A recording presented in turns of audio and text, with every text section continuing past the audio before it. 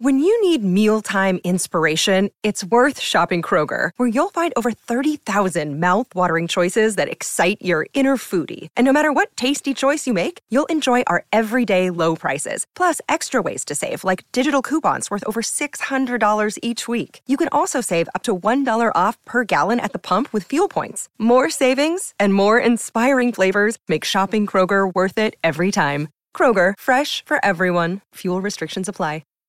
You're listening to Orange and Blue Bloods, hosted by EJ Stewart and Tommy Beer. Let's get to it, New York. First, let's talk about this game we got Monday night. So, Knicks looking to keep their winning ways going. The Celtics come into town. Boston held off the Sixers in a regular season classic on Saturday. You had Tatum with the pull-up three, Embiid hoisting it from 75 feet out and thinking that he tied the game, sent it to overtime, and it turns out he came up just a tenth of a second short of beating the clock. Just a fantastic game over the weekend. The Celtics had the league's best record. They've won 3 straight. The last time these two teams played, it was one of the best games of the season. Again, one of those games you may consider the best win of the Knicks season. Knicks held on to beat the Celtics 120-117. It was an overtime game. One key element in that game that won't be playing in this game is Jaylen Brown. He is out due to personal reasons, so that is a big loss for the Celtics. So keeping it right there, how does Jalen Brunson's absence impact the Knicks in this matchup? I mean, normally you'd say a team is missing an all-star and kind of the second part of the dynamic duo of Tatum and Brown. It would really hamper the team and, it'd be a major blow to their chances to win. The Celtics are the rare team that has the depth to deal with an all-star playing. Will they miss him? Of course, obviously, he's one of the top, wing players in the NBA. But the combination of Smart and Derek White and Brogdon, who's done a tremendous job off the bench as a team six man, and obviously have Tatum. They will miss Brown, of course, but they have the pieces. They have certainly they're one of the very few teams in the NBA with the depth to kind of make up for it. So that's one thing that to keep in mind is that obviously they will miss their all-star in Jaylen Brown, but they have plenty of guys that can fill in well. Not just guys that'll come in and hopefully keep them close for a couple of minutes. These are guys that can impact the game in a significantly positive way. Yeah, the Celtics are an incredibly deep team, and they have the league's best record, not by accident. I mean, this is truly a team that you're looking at and saying this is one of the top 3 or 4 teams that potentially win a championship this season. So it's going to be a tall order. I don't know what's happening with Jaylen Brown. Obviously, I hope he's okay. I know after the game on Saturday, he mentioned that the Sixers fans were saying crazy stuff to him. He said that they were telling him to tear his ACL. And I don't know if that has anything to do with why he's not playing tonight. I would doubt that, but I was surprised at how much he went into detail with how the Sixers fans got under his skin in the previous game. But yeah, one element of that last game who wasn't playing, I think I'm actually curious to see when we talk about like big matchups, is Marcus Smart. Like, he didn't play in that game in Boston, and Marcus Smart is the heart and soul of the Boston Celtics. He's the reigning defensive player of the year. And one of the things we saw in that last game was Brunson was absolutely boogieing on the guys they had. And Brogdon is not some slouch defensively, and Derek White is not some slouch defensively. Those guys could not handle Jalen Brunson. Jalen Brunson has kind of risen to a level of elite to borderline elite point guard that those guys, they're not going to bother him. So now he goes up against a super elite defender, maybe the best defender at his position in Marcus Smart. That's going to be a really fun matchup to watch. And Brunson sputtering a little bit in these last 2 games. Like, this is also going to be a tough test for him. Like, if you're struggling, the last thing you want to see is Marcus Smart come to your town for most players. But this is Jalen Brunson. This is a guy who has been playing at a high level for most of the season. So I'm excited to see how that matchup goes. Yeah, definitely the same. You're pitting, one of the best offensive point guards in the NBA in terms of effectiveness and efficiency this season against, as you mentioned, the reigning defensive player of the year. And that wasn't a fluke. Like, he's that good defensively.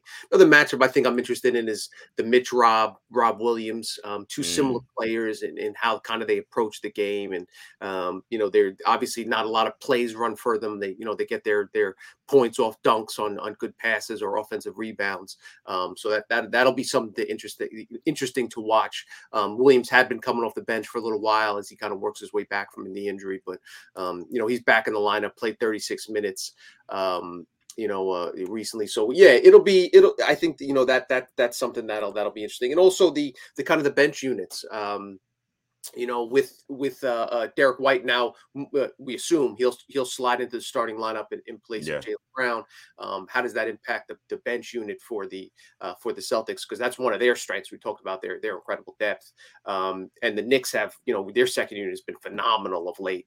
So we'll kind of see how those two teams battle it out in that respect, because that could very well be one of the keys to the game. Yeah, you mentioned how good the bench unit has been. I don't want to forget about Josh Hart's heroics in the first game over this weekend. I mean, some of those loose balls he was getting in that Washington game were just crucial, and they're why he's on the team. And not that I'm I hope Jaylen Brown's okay, but it's not that I want to say, I would want Jaylen Brown to be playing against the Knicks because he's such a great player. But one of the things I've talked about with these matchups is, not being able to hide RJ in a game like this typically because they have two top-notch wings.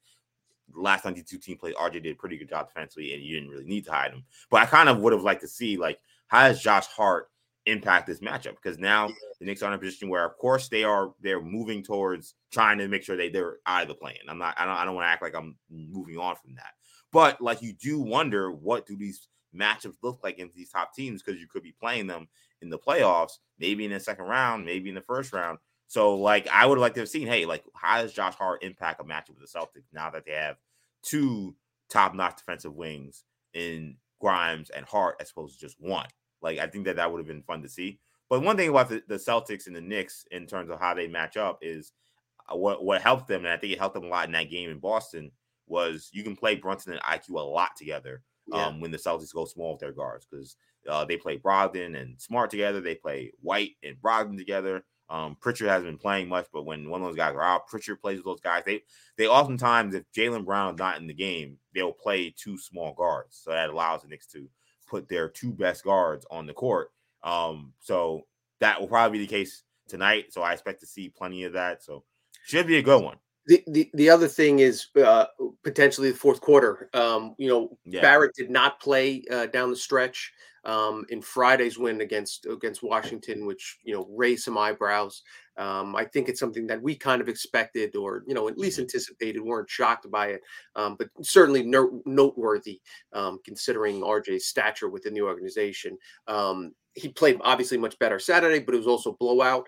That was another thing. Something else important to keep in mind is that both Brunson and Randall played fewer than 34 minutes Saturday. That's the benefit of these blowouts, and that's the benefit of the Knicks having some added depth, as we haven't seen that.